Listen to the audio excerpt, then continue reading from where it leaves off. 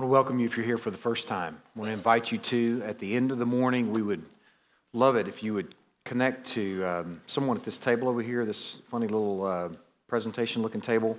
It's not a presentation table. It's just kind of a meeting point at the end of the worship service for us to have a chance to give you a little packet. It's just a packet that sort of captures who we are, what we believe. I would love for you to have the chance to do that. I don't see Clay here this morning. Is someone who's manning that booth this morning so I can identify you? Oh, there you are. Yeah, you usually sit over here. What's up, man? Curveball.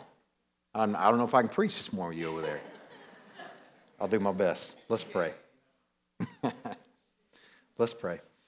God, we are thankful, so thankful for the true and awesome and great things we've had the chance to sing back to you this morning. What a wonderful, wonderful cleft we hide in. I'm so thankful that we wear righteous clothing that was won for us by another. What a wonderful, rich, sweet song to lead into our time of sermon. Lord, I pray that as much as it's been a sweet offering to you, I pray that it's prepared our hearts to hear a message about that song, or a song, the song being about this passage of Scripture. What a wonderful connection. I'm so thankful, Lord. Before we spend time in the Word together as a people, I want to lift up another church family in our community. We're thankful that we have the chance to do this each week. And Lord, we beg for your glory and your fame and your renown and the advancement of your kingdom through Authentic Life Fellowship. Jimmy Vaughn, the pastor, and Lord, we want to just first of all this morning lift up Jimmy Vaughn. I'm thankful for a man that is so involved in his community. Very few things, very few ministries in this community don't have Jimmy connected to it in some way. I'm thankful for that work, and I just pray for his energy. I marvel at how he can do that, and I'm thankful that you are using him in so many ways. Lord, I pray with Jimmy likely for his church. I pray that it is a people that are growing in wisdom, growing in worship, growing in being salty, bright, and aromatic to folks that they're walking with in their workplaces and in their communities. Lord, we just want you to be great and mighty through Authentic Life Fellowship. We're thankful for the work that you're doing there, and we pray for much more. Lord, I pray for Jimmy too, just as a man, and as a husband, as a father. Lord, I pray that you would guard his heart from the maybe not guard it, but that you would use the challenges of walking with folks in hard places to bring a potency to his preaching and a richness to his counseling. Lord, I pray that in that he would not be consumed, but he'd be used. I pray that you would renew him and refresh him, that you would feed him and nourish him in his studies, in his personal quiet times, and his studies for preaching and teaching. Lord, we are thankful for the chance to lift up Jimmy and this church this morning. Lord, in regards to how we spend these next few minutes, I pray that they will be glorifying to you. I pray that between this Sunday and the next two, that we will have such a healthy and rich and word-informed understanding of salvation that is something that our children can hear, that our friends will hear from us. I pray that it's something that will come to our minds when we're looking in the mirror, thinking about the day, or when we're in the throes of a tough day, trying to figure out what we can be thankful for. Lord, I pray this sermon and the next two will be something that will be a time in the life of our church that we look back on and we treasure as we had a chance to stop down in just a remarkable, remarkable passage of Scripture that you provided for us. We give this time to you as an offering. In Christ's name we pray. Amen. Turn to the book of Ephesians. Ephesians chapter 2 specifically.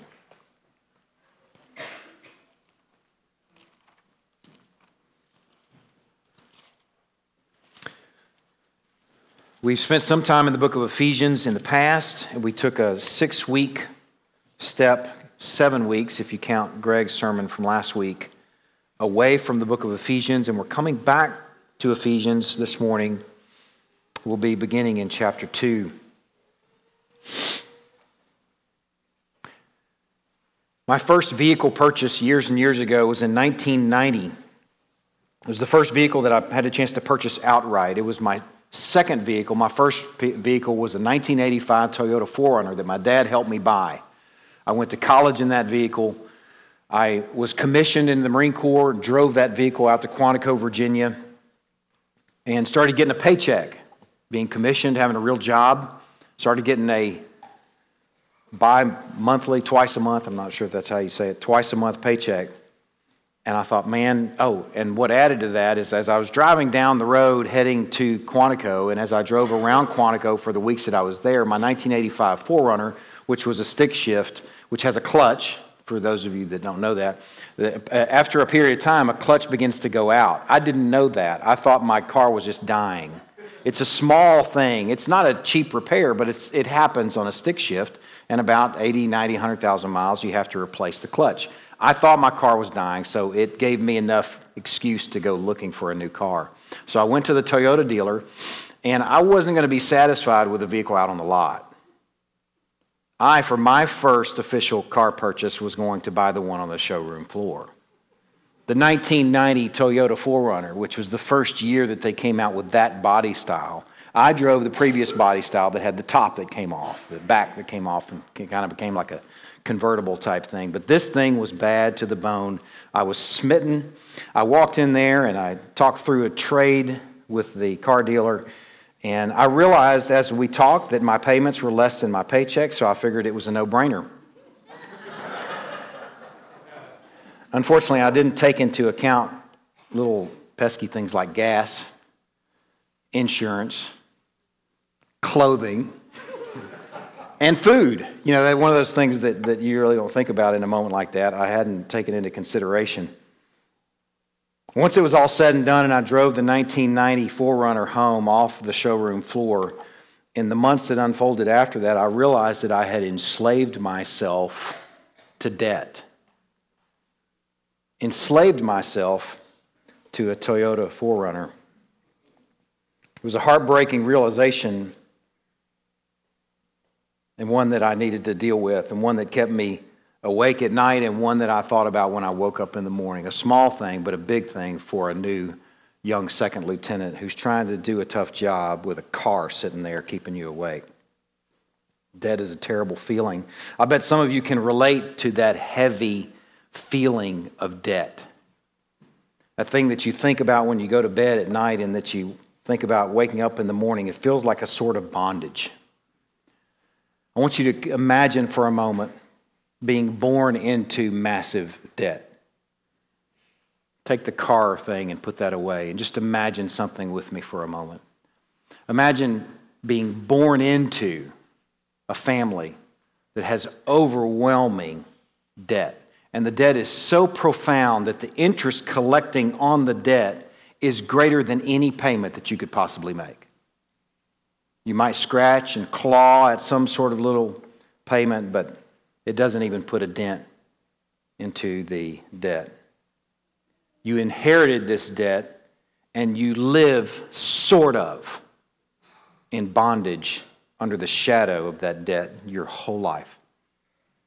Imagine that everywhere you turn, you feel this terrible, dark, and heavy and oppressive feeling, knowing that you don't really have any understanding of what real freedom feels like because you're enslaved to this debt.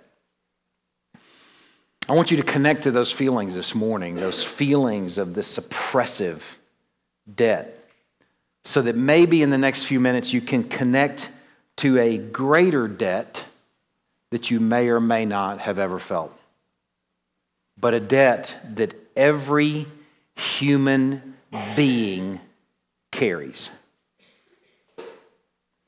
Ephesians chapter 2, verse 1. And you were dead in your trespasses and sins in which you once walked, following the course of this world, following the prince of the power of the air, the spirit that is now at work in the sons of disobedience, among whom we all once lived in the passions of our flesh, carrying out the desires of the body and the mind, and were by nature children of wrath, like the rest of mankind. Ephesians is a letter that was written by Paul to the saints in Ephesus. And it's important to point out that it's not a gospel tract written to unbelievers. It's written to a church, a bunch of saved folk.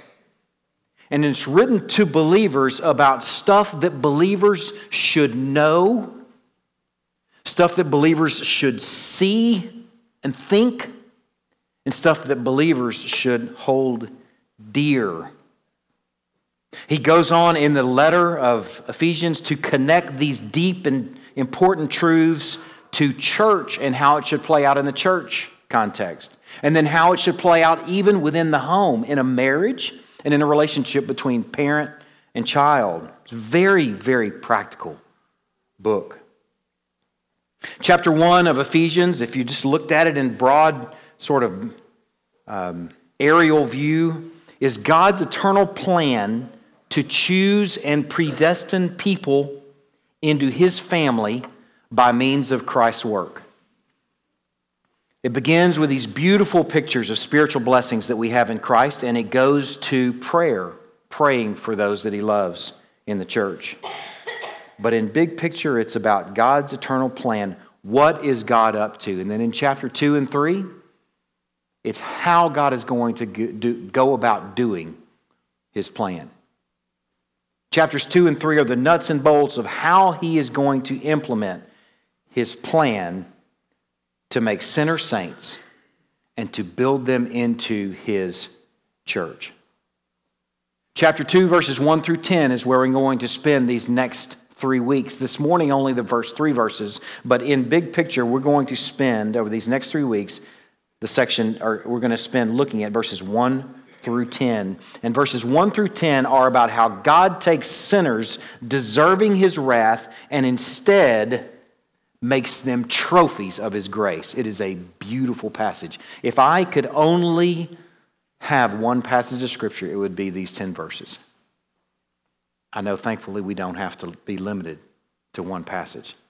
But it is such a beautifully balanced representation of the gospel, of motive, of purpose, of how bad we needed it, that it is just a go-to passage. In some ways, too, I want to show you a passage in verse 19 of chapter 1. It is an explanation of something that he's prayed for in the life of the Ephesian church. He prayed for a few things. In verse 17, he prays that the Ephesian church would have a knowledge of him. He prays that they would know the hope to which they've been called in verse 18 and the riches of his glorious inheritance. And then in verse 19, he prays that they would know the immeasurable greatness of his power toward us who believe.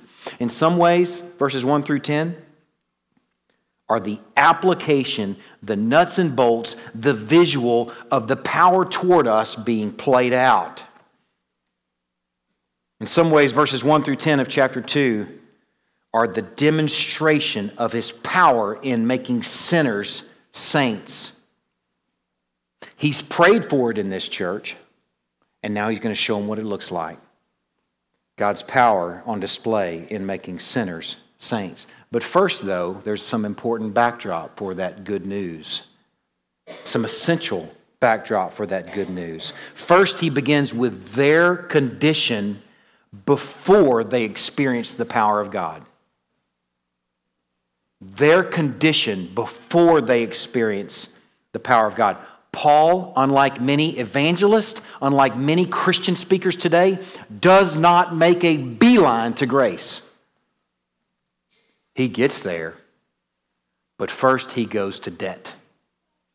First he deals with how bad they need grace. Paul opts for, rather than making a beeline to grace, to develop the desperate human problem, the massive debt inherited from our parents with interest that grows faster than any little measly payment we could make. Before Paul shows us how the debt is paid off, or even that the debt is paid off at all, he wants them to see the debt that's owed and to keep that in view with the payoff. That's a healthy understanding of the gospel. So we're going to follow his lead this morning through the first 3 verses. We're going to reckon with some very hard but true stuff that's true about mankind. I'm going to use terms like unregenerate. You might hear the term lostness. You might hear the term before Christ. Those are all being used synonymously. Let's begin in verse 1. And you were dead in your trespasses and sins. This is a guiding phrase for the first 3 verses. You were dead in your trespasses and sins. Let me identify a few words here for you first, so you can put a people group with these words. The word you in these first couple of verses is he seems to be apparently speaking to Gentiles, the Gentiles in the Ephesian church. The Ephesian church, like most of the Roman Empire churches or the diaspora churches, would have a mixture of Jews and Gentiles, likely more Gentiles than Jews. But in this context, he's speaking, at least in these first couple of verses, to Gentile Christians in the church. He's going to get to Jews in a moment, and in fact, he's going to use the word we in verse 3. And context-wise, that seems to be pointing to Jews, we Jews. He's not speaking about we, the people that are on ministry, and then you, the church. He uses the you and the we a lot throughout the book, and in verse 11, he actually uses it to the Gentiles again. Therefore, remember that at one time, you Gentiles in the flesh. He deals with the you and the we a lot throughout the book, and he deals with the you as a church, but in this context, he still seems like he's saying you Gentiles first, and later he'll deal with we Jews. I'm going to prompt you and help you see those 2 different people groups, the you and the we, as we go, because it's important to making sense of this passage. But he says, you Gentiles were dead in your trespasses and sins. And given how he explains death in these next couple of verses, how he illustrates their death, he's clearly referring to a spiritual condition. Clearly, they're not dead human beings sitting there dead, corpses. He's speaking of their spiritual condition. They were living in what you could call an ongoing spiritual death. Before God's power intervened, they continued in a state of living death. And the cause of that death, from the passage right here, is trespasses and sins. Sins and trespasses are used there synonymously. They are the cause of death, and it is the ongoing human experience that the unregenerate remain in. Sin and transgression leading to death. It's a beautiful and fitting image because spiritually dead people, not beautiful as in something we enjoy, but it's a beautiful imagery of death, it's spiritual death, because spiritually dead people have no ability to quicken themselves to spiritual life. It takes something from outside to bring dead people to life. People that are spiritually dead have no more ability to deal with that spiritual death than Lazarus could do anything about his death as he laid 3 days dead and decaying in a tomb. It took something external to bring the dead to life. Paul wants the Ephesian Gentiles to know that they were utterly and completely helpless to deal with their spiritual death. And he wants them to know that what landed them there was sin and transgression.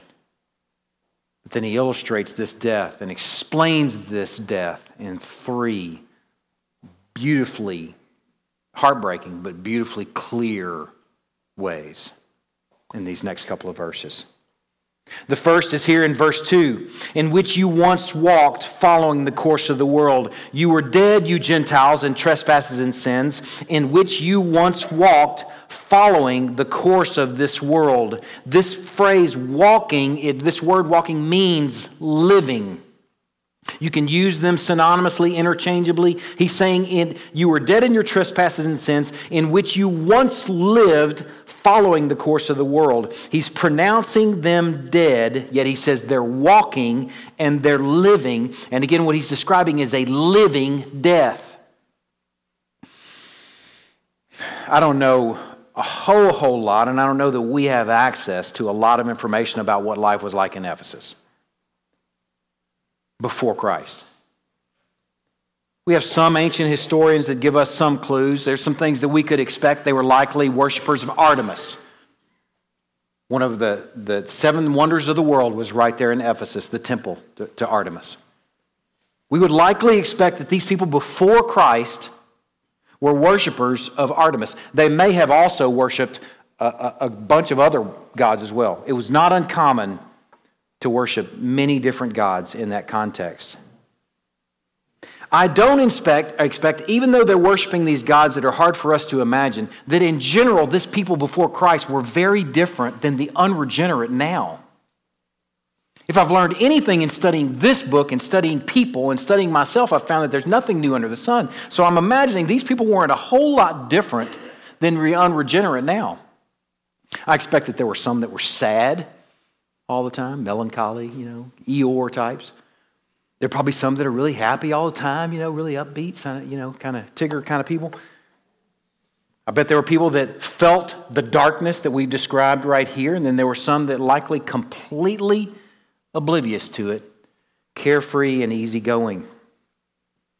I like the thought of a black and white group where those that are unregenerate feel and experience the death and darkness and separation from their Creator. And then those who are regenerate walk in joy. I like the thought of that, of joy belonging to the regenerate.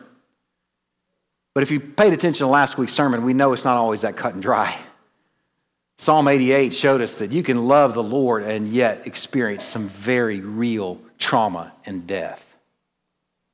I like the thought of those black and whites, but unfortunately it doesn't always play out that way. But I want to imagine what the unregenerate life was like for then, and I wonder if,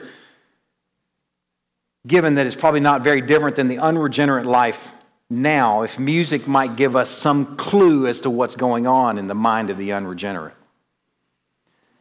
We have XM in our van. I don't have it in my car, but every time we get in the van, the first request in the van, and my whole family can testify to it, Daniel's dropping his head because he knows, can you put it on the Pulse?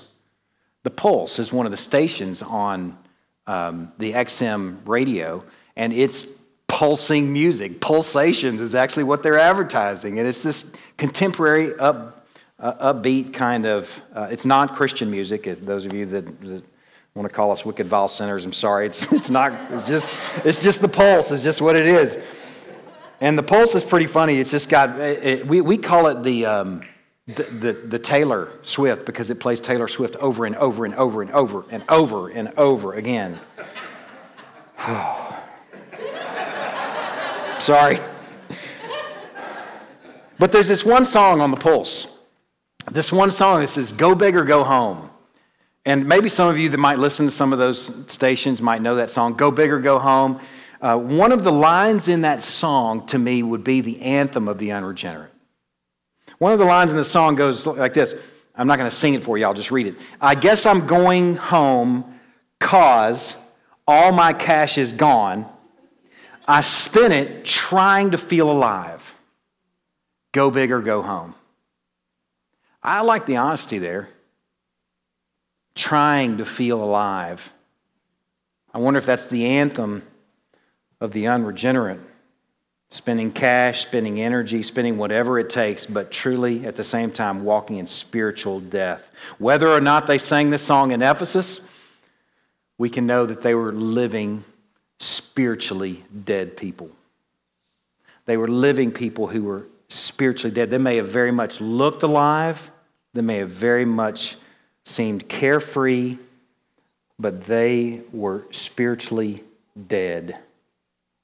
He gives some clarification here to what's actually going on there as he says they're walking according to the course of this world. That word, the course, is actually the word that means age. They're walking according to the age of this world. It means that those who are unregenerate are found conforming to the standards of the present world order. There's a passage that I consider often. If you'd like to turn there, I'll give you a moment to do that. It's not essential, but if you'd like to, you can. It's in 1 John chapter 2. It's a passage that comes to mind very often for me. as I consider my own life, my own walk, what's important to me.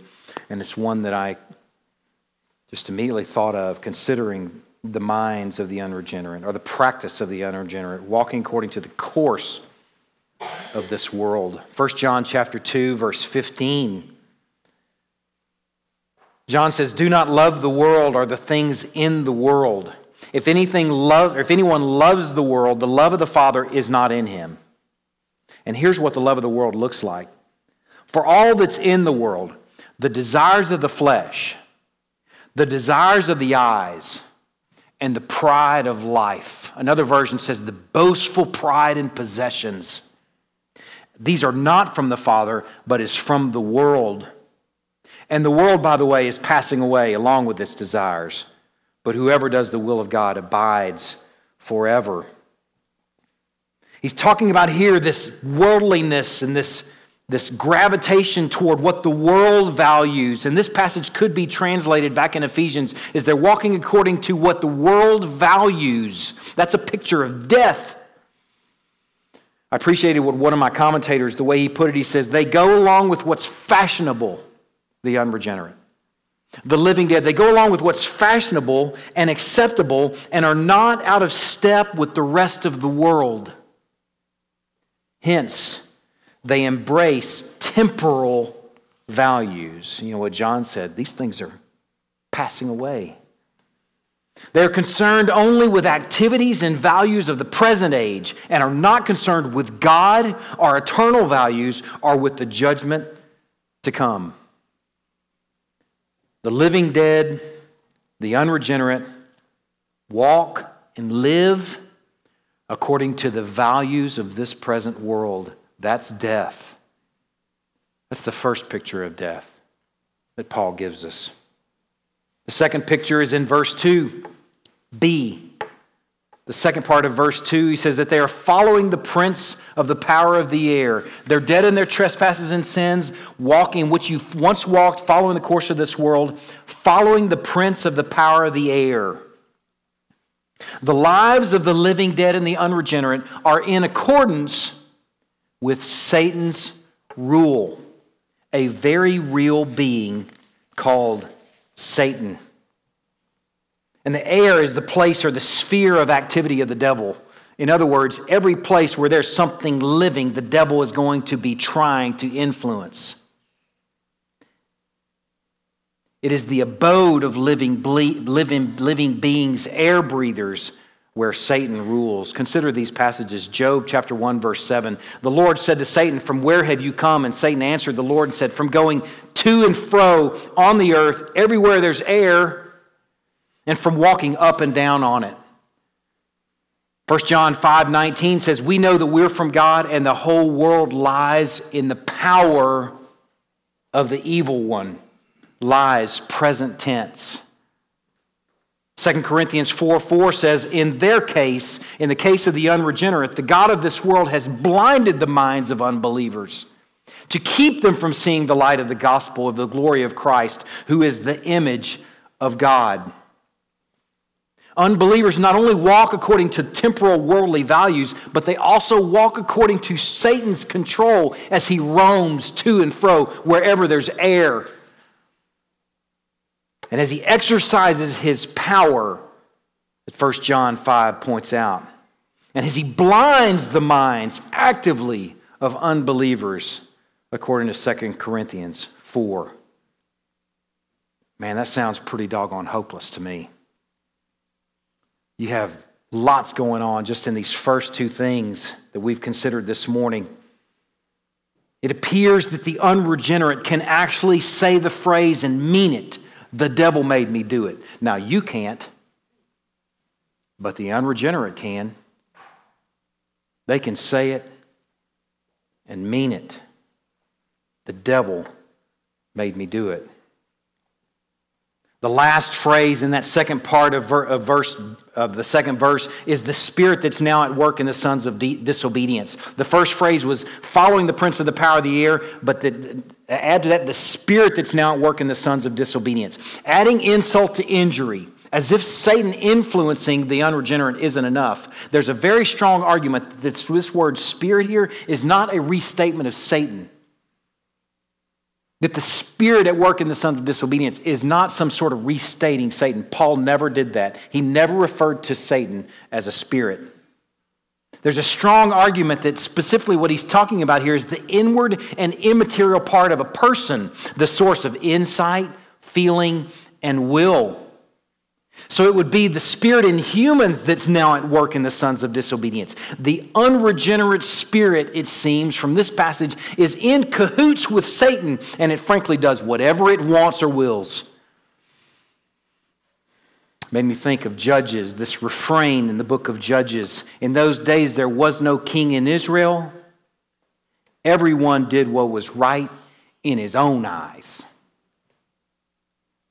He did what was right in his own eyes. The devil rules over the inward part of the unregenerate. It's a terrifying thought. Just to summarize the debt and interest so far from those two things.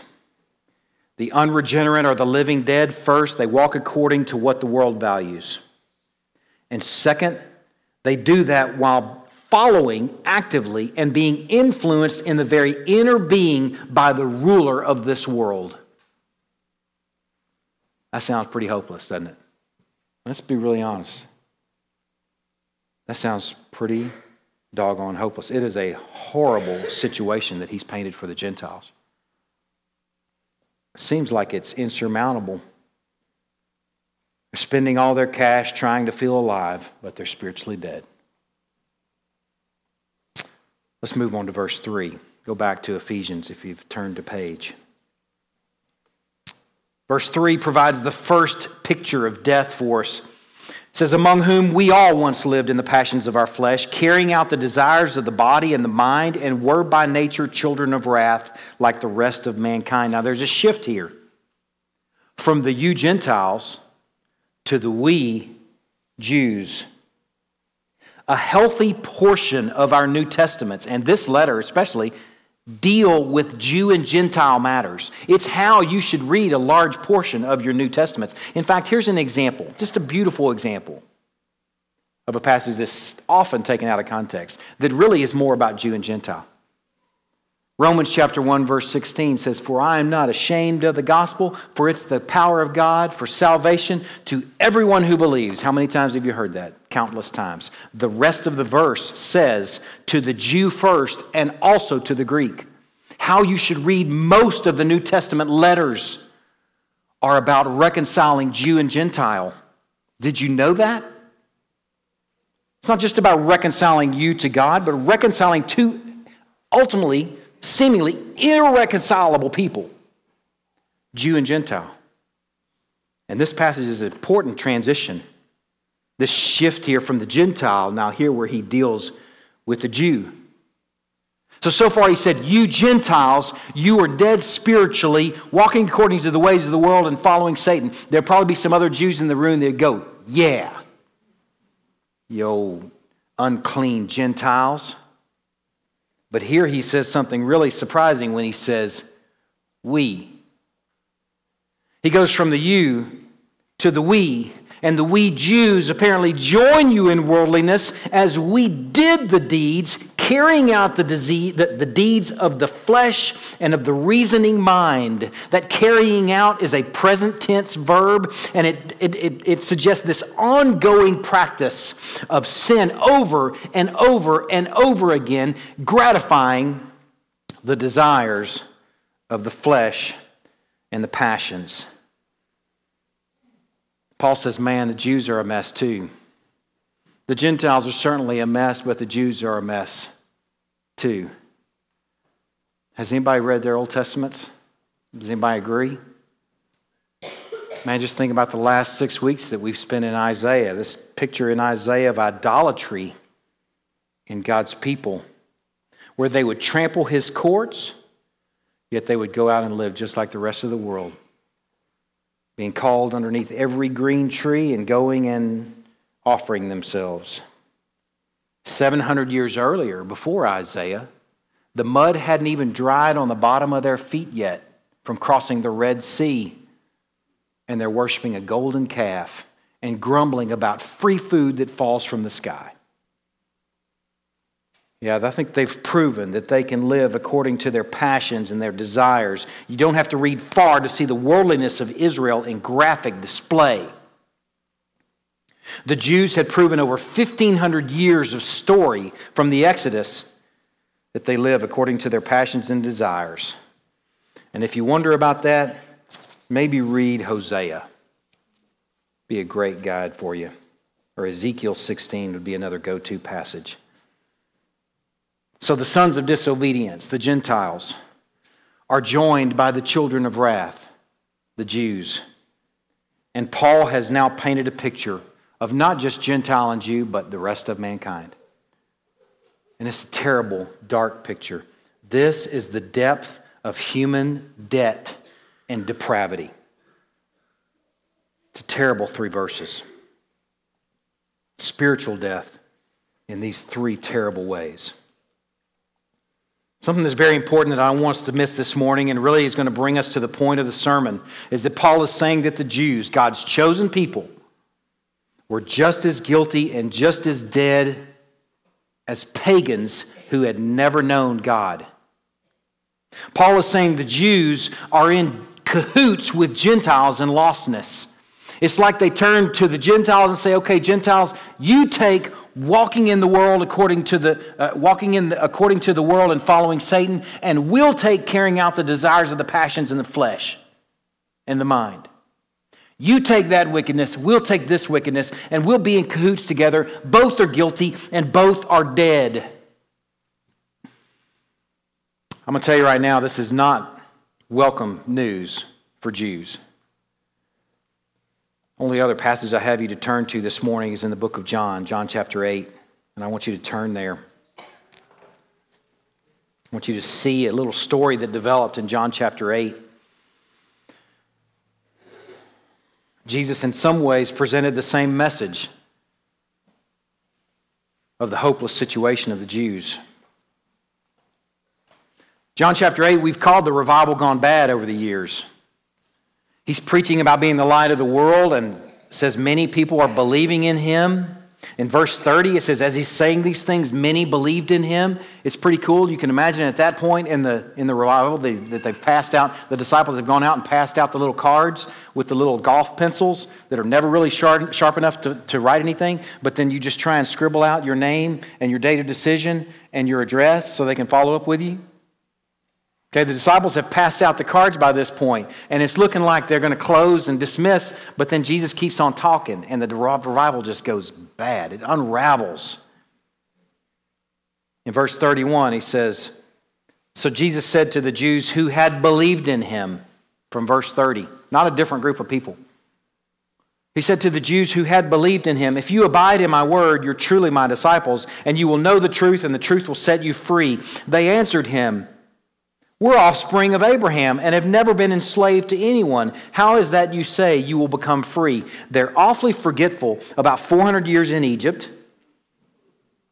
about exile into Assyria, exile to Babylon. We've never been enslaved to anyone. What are you talking about? We'll be free. We don't need freedom. We already are free. We've never not needed it because we've always been free. And Jesus answered them, truly, truly, I say to you, everyone who practices sin is a slave to sin. It's another way of saying what Paul has said this morning about death and depravity. You're dead in your trespasses and sin. The slave does not remain in the house forever. The Son remains. So if the Son sets you free, you'll be free indeed. I know you're offspring of Abraham, yet you seek to kill me because my words find no place in you. I speak of what I've seen with my father, and you do what you have heard from your father. And they answered him, Abraham is our father. And Jesus said to them, if you were Abraham's children, you would be doing the works of Abraham. But now you seek to kill me, a man who's told you the truth that I heard from God. This is not what Abraham did. You're doing the works your father did. And in verse 44, he identifies their father. You are of your father, the devil, and your will is to do your father's desires. He was a murderer from the beginning and does not stand in the truth because there's no truth in him. When he lies, he speaks out of his own character, for he's a liar and the father of lies. And by the end of the chapter, in verse 59, it says they picked up stones to throw at him, but Jesus hid himself and went out of the temple. They set down those little golf pencils. They set down those little cards. And by the end of it, they picked up stones because he said, your daddy's the devil. Man, it is a riot-inducing truth. Jesus was nearly stoned as a result of it. You have to wonder, how come Paul's getting stoned all the time? It's because he's saying things like he said right here in Ephesians. We too were by nature children of wrath. We too walked according to our flesh and our desires and our passions. Consider this for a moment and let it really hit you. These were God's chosen people he's speaking about. They had the story of their birth through Abram, later Abraham, Isaac, and Jacob. They had the Exodus. They had Moses' movement as he led them out of Egypt. They had Sinai, of all things. And what was given to them at Sinai? The law. They had manna and quail and God's patient guidance through Moses in the wilderness experience. They had the conquest where God fit all the battles, Jericho and the rest of them. They had the period of the judges where God did all these crazy miraculous events. They had the period of the kings. They had the tabernacle. They had the temple. They had the exiles, the Assyrian exile and the Babylonian exile, and then partial restoration to the land. They had every opportunity and every reason to be in a very different spiritual situation than the Gentiles. And Paul here says, you're just as dead and as hopeless, walking in the ways of the world, walking according to the prince of the power of the air, carrying out the desires and the passions of the flesh and mind, and all are due God's wrath. After I left the Marine Corps, I went to graduate school in South Carolina. And a big part of graduate studies in my degree, I was in exercise physiology. A big part of my studies there involved experiments. And I learned early on, as I'm taking statistics classes and these classes that teach you how to do these experiments, that first of all, you have to identify your groups. You have a sample group. A sample group is going to be, like say, for example, you want to test some sort of diet and exercise regimen on a group of men between the ages of 18 and 22. College-age kids. There's lots of them there on campus in Columbia, South Carolina. So they made a nice sample group. Okay, we're going to take a sample of 18 to 22-year-old men, 100 of them. Let's just make it easy. We're going to take a sample of these guys, 100 of them. 50 of them we're going to call our test group, and the other 50 we're going to call our control group. And the test group, we're going to give them this battery of exercise testing, exercise regimen, a diet to go on. And then the other ones, we're not going to tell them to go eat honey buns necessarily, but if they're in the practice of eating honey buns and watching soap operas, to just keep it up. Don't do anything different. Don't you go get on an exercise program because you're going to mess up our results. Our test group is on this program this stimulus that we're giving them. The rest of you just continue on your merry way. 50 over here, 50 over here. I want you to imagine for a moment that this thing unfolding like an experiment. Just imagine this stimulus that the nation of Israel is our test group, and they are exposed to every God-experiencing stimulus that they possibly could for a couple thousand years. It's a very long test. I think graduate school is long. That would be a really, really long test. For a couple thousand years, they're exposed to every God-experiencing stimulus possible. And then the Gentiles don't get any of that. And then Paul calls them all together at the end of the experiment and says, okay, the results are in. And the Jews are like, sweet, because I feel pretty good. I mean, I've been on my diet. I feel leaner. I've been exercising. I feel faster. I feel like my resting heart rate's gone down. You know, I feel pretty good. I already know what the results are, but Paul, I'll go ahead and listen to your results. And Paul comes back and says, he's got his clipboard in hand too. and his glasses and his white lab coat. There's no statistical difference between God's people and the pagans in terms of sinfulness, deadness, and hopelessness. The differences are negligible. Let that hit you for a moment. Imagine being in the test group. You understand why they want to pick up stones and kill Jesus or Paul or whoever says you're just as dead as the Gentiles? It's an offense to them. Paul says, sorry, boys, there's no statistical difference between you and the ones who ate honey buns and sat on the couch. The experiment was well executed. It wasn't a matter of the design. The testing was sure, but the outcome yielded very disappointing results. Man apparently, uniformly, is dead and doomed, and apart from God's power displayed in making sinners saints, will remain there. See, what all these groups needed, the subject, or what the sample group and the control group and the test group all needed is they needed a new subject to take the test for them and to give them his results. That's what they needed. Now, just a few application thoughts. First, for Christian Jews, I want us to consider how this would apply to them then first before we consider how it's going to apply to us. Why would Christian Jews need to hear something like this? They needed to know that their 2,000 years of God experiencing stimuli were mostly just to help them diagnose their need for something completely outside of themselves. All those things should have taught them to pine for and hope for the Messiah to come. God could, after all, turn stones into the children of Israel. He said that in Matthew chapter 3, verse 9. Why would Christian Gentiles need to hear this? Well, they should know and needed to know that they're not somehow second-class Christians relegated to a life of carrying around their former lives in shame. They wouldn't have to walk around because they were Gentiles that came to Christ in faith, saying and singing, I'm unclean, Jews. Just tolerate me because of my past pagan history. They needed to know that Jewish Christians weren't somehow better than them simply because they had experienced God's favor for 2,000 years. Because all were dead in their trespasses and sins. All were due his wrath. Now, why would Christian Jew and Christian Gentile in the Ephesian church need to hear this? Knowing these things would certainly help break down the wall of division between the seemingly irreconcilable Jew and Gentile. God did something so profound that the uniformly dead test and control groups would make up one new whole group. This group that in testing had proven to be uniformly dead, he would make into a whole new group, and later in the book of Ephesians, he'd call them a new humanity. You know what that new humanity is called? It's called the church. There is no Jew and Gentile in the church. There's just his children. Man, that's what they needed to know. His work of salvation wasn't only to reconcile separation between God and man, but between man and man. It's not just a vertical reconciliation, but a horizontal reconciliation.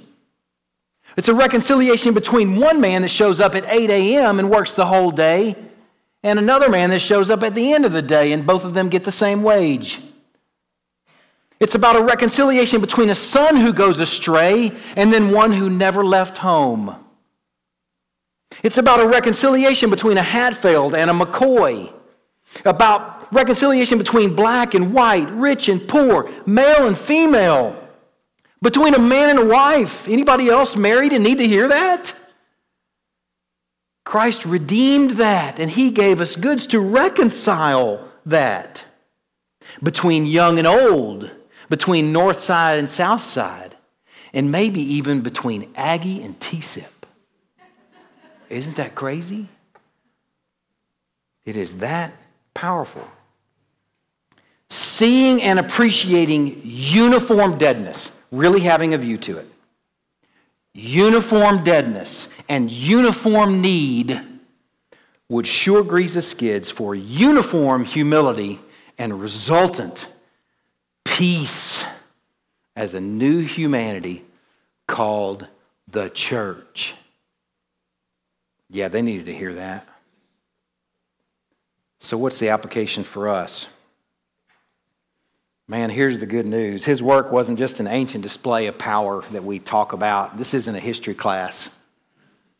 We're not talking about something that just happened a long time ago, back in the olden days, that we just sort of nostalgically consider and then we go about our way. The power that was demonstrated then is just as powerful and just as much at work now. If you don't hear anything else this morning, I want you to hear this. Just like everybody, like be really alert. Husbands, elbow your wives. It's more likely it's the other way around, but I'm trying to be gracious. So husbands, elbow your wives. And pay attention to this statement. It takes just as much power to save an Ephesian from the worship of Artemis as it does to save a Jew from dead works, as it does to save you from worldliness and sin of every contemporary sort. Just as much power.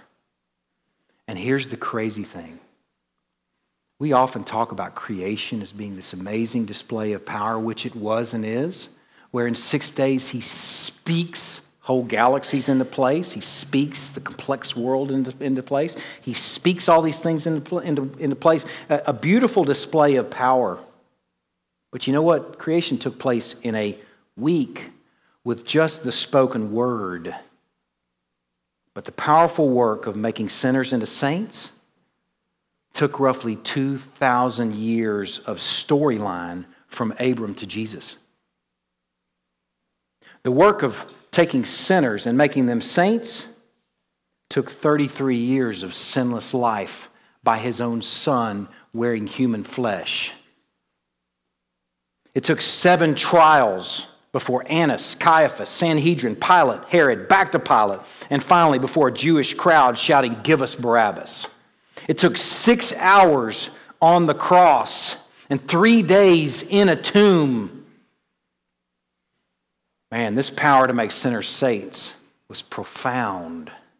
And it's the same power that it took to save an Ephesian is the same power that it took to save you. And then there's the power of the resurrection on Sunday morning that, according to the rest of our passage, is the same power that raises us from spiritual death. The answer to the human problem then for a Jew and a Gentile is the answer to the human problem now. God's power toward us in making sinners saints through Christ's work. The world says, what else you got? The world, in fact, calls that folly, according to 1 Corinthians 1:18. For the word of the cross is just folly to those who are perishing, but to us who are being saved, it is the power of God. Amen? Man, we should know that this display of power, too, wasn't just about making peace between Jew and Gentile, but it's also about making peace between a man and a woman, a husband and a wife that are thinking, how can we do another 10 years of this? How can we do another 10 minutes of this? This work was profound enough to give you the means to walk in that. It's reconciled man and woman. This work of the cross is reconciled father and son. Any fathers and sons crossways struggling right now? If you both have Jesus, you've got the goods. It was already earned for you. You already have the peace to walk in. So it's far from hopeless. It's far from doomed. It's the opposite. Between brother and sister even. Anybody need to hear that? Any brothers or sisters need to hear that? A great reason we should work real hard at maintaining peace with one another is because of what was already earned and because of who earned it. And I'll tell you this right now, seeing each other as gravely guilty but wonderfully forgiven is a great first step to reconciliation and peace as we sit together as sinners made saints. That's a phrase worth remembering. Sinners made saints. That's your neighbor next to you. That's yourself if you're trusting Christ. Sinners made saints. It's really level, isn't it? It's really level right here. That makes for humility, that makes for peace. We are all equally in need of grace in equal measure. And we need to know, people, we need to know the impossible debt that's been forgiven us. We need to know and feel the shackles of that slavery, I think, before we can truly appreciate and enjoy the freedom of forgiveness. That's why we're dedicating an entire morning to it this morning. Without it, I fear we could take freedom for granted. Without it, I fear we could trample on grace like it was cheap. I struggle, frankly, just as much with a debtless and deathless version of the gospel where it's left out as I do a graceless one, because they're both terribly imbalanced. It's part of the story. In order to enjoy your deliverance, you have to have a keen view of what you've been delivered from. And man, it's spiritual death and it's dark. Keeping what we were in view helps fuel gratitude for what we are now. Let's pray.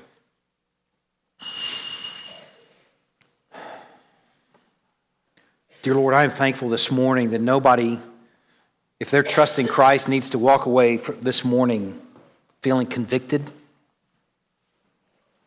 I know there's a suitable time for that. There's a context for conviction and guilt and shame even. But I'm thankful that there's nobody that's trusting Christ in this room this morning that needs to walk away with anything other than marvel and wonder and joy that we were dead in our trespasses and sins. I'm thankful that we can walk away encouraged knowing that your power was displayed and directed toward us in Christ Jesus. God, I can't wait to preach these next two sermons. And I'm thankful for this one, though, that paints our need for Christ.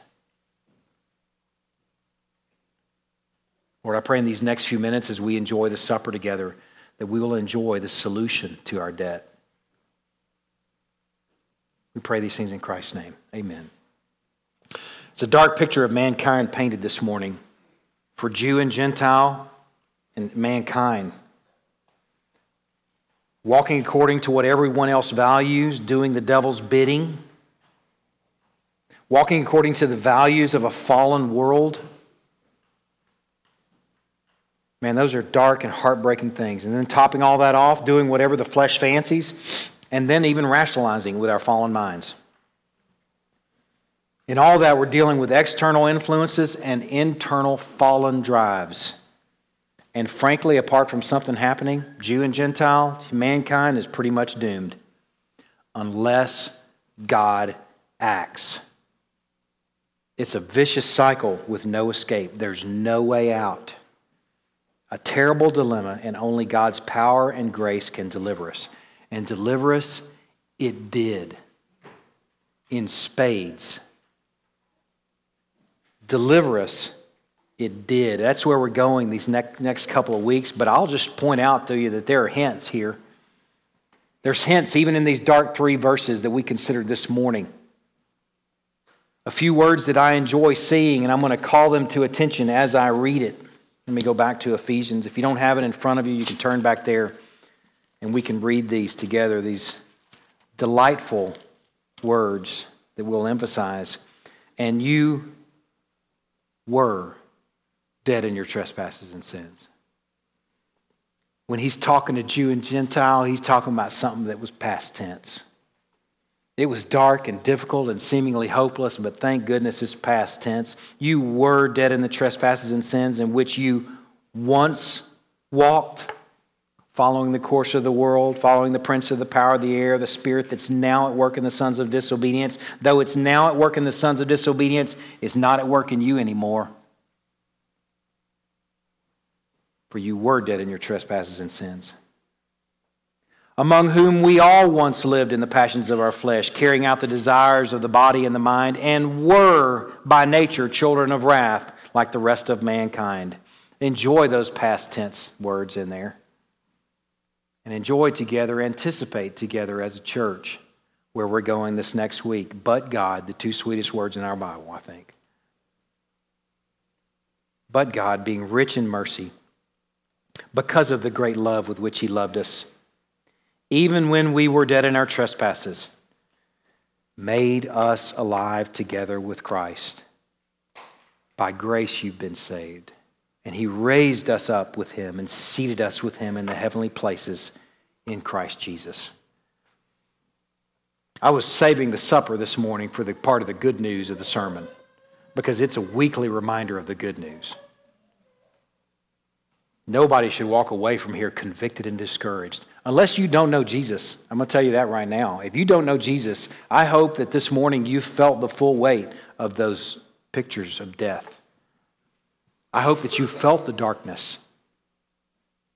You don't have to spend cash to try and feel alive if you don't know Jesus, because you can find true life in him. But for the rest of us, don't leave convicted this morning. Leave celebrating the words, the once lived, the past tenses, and enjoying what is the difference. The only difference was God's power directed toward us in Christ Jesus. We celebrate it every week. We sung it before. What a beautiful song. Holding fast to the cross of Christ, that's all we can hold on to. But it's enough. As we distribute the elements this morning, let me encourage you, if you're not trusting Christ, this supper, you can watch it, but don't take it. It's for those who are trusting Christ as their only hope for salvation. It's for those who are enjoying the words for us, the past tense things, because of what Christ has done. If you're still living in that, instead of taking the supper, reach out to who invited you, or reach out to me, or someone else that you may recognize in here. We would love to share with you how to trust Christ and how to find real life, not some semblance of it that you have to try and find with cash.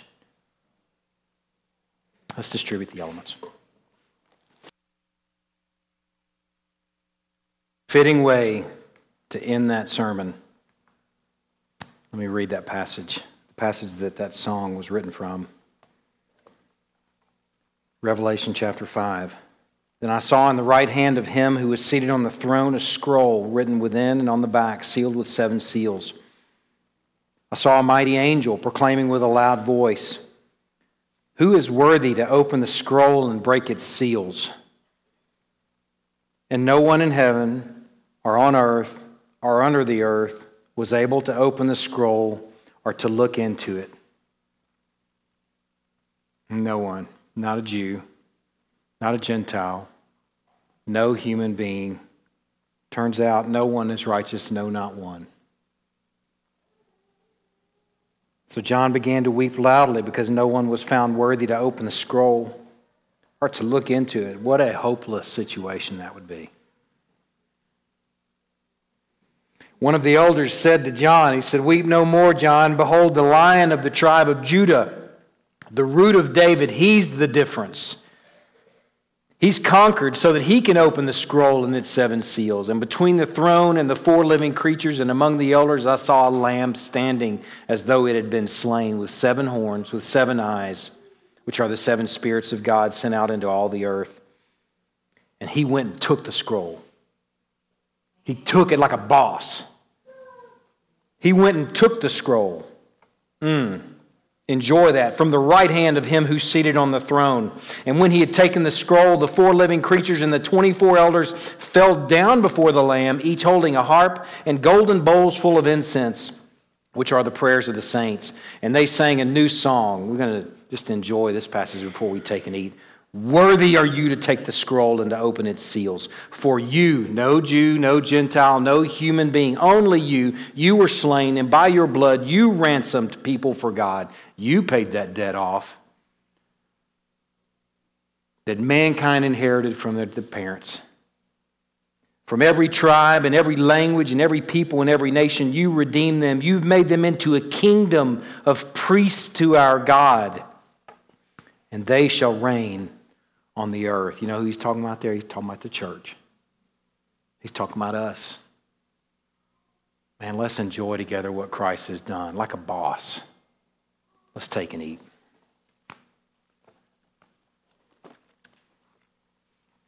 Together in faith, let's take and drink. Let's continue in song.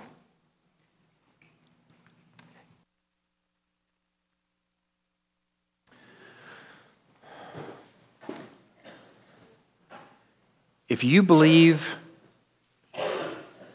Jesus died for you, and you are trusting Christ, and you can't explain to someone what salvation means, these 3 Sundays are for you. At least they're for you. 3 Sundays dedicated to a beautiful, very balanced passage of what does it mean to trust Christ. But it's not only for those who can articulate it, though. It's for those who can and want to just enjoy it yet again, which is, there's a word for that. It's called worship. If we were just fact collectors, data collectors, like I already read that book, I already saw that movie, I don't need to do that again. But we're worshipers. Altogether different. Worshipers, like we get to spend 3 weeks enjoying the anatomy of salvation? Oh, yes. Please. Thank you very much. Let's do that. Yes, indeed. So today was your condition, the debt, the terrible human problem. Next Sunday is what God did. I can't wait for next Sunday. But then the third Sunday is why he did it. Don't you want to know why? It's not just that you were in a terrible situation that he saved you, but he did it for a purpose. A beautifully balanced passage. I'm looking forward to these next 3 weeks. These next 2. I'm expecting you to prepare for each week in prayer and in reading. Do your part. I'll prepare. I promise. As the Lord wills it. I'm not going to say that I'm going to do this or that without the Lord's involvement, but as the Lord wills it, I'll be prepared next Sunday, and you need to be prepared as well. Praying for your family, praying for yourself, praying that you will have ears to hear, and reading it. Reading the passage. Making notes, asking questions. You know where I'm going next week, so prepare for it. Just say, well, what verbs do I see God doing in here? It's a great question. Make notes about it, and then maybe look at some cross-referencing that your Bible may have. Do some study on your own, and you will feast next week. If you don't prepare for next week, you may or may not stay awake. I'm just being honest. I'm not saying because it's going to be a sleeper. I'm just saying because you won't be ready. You may or may not, but it's 50-50. We'll have to see. But if you prepare, you're going to be like, you'll be like, I'm with you. And I'm eating this, and I needed it. It's good. Okay, I'll make that promise to you. All right, so y'all stand and I'll dismiss you. Let me encourage you too, if you're here for the first time, welcome again. See Clay at that little table over there. Clay's back here in the back, and he'll meet you over there. Let us send you out with a little gift and a little packet that says who we are and what we believe. Let's pray. God, what a delightful, delightful time in your word this morning. It's a hard, hard truth that we're reckoning with, but what a delight that it's past tense for those of us that are trusting in Christ. What a delight for your church. What great news that we have peace between us and you and peace with each other that we can just walk in.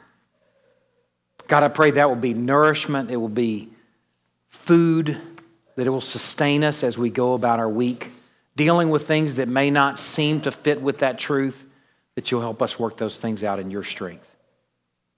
Lord, I commit this people to you and offering them to you for the week. In Christ's name we pray. Amen. Y'all have a great week.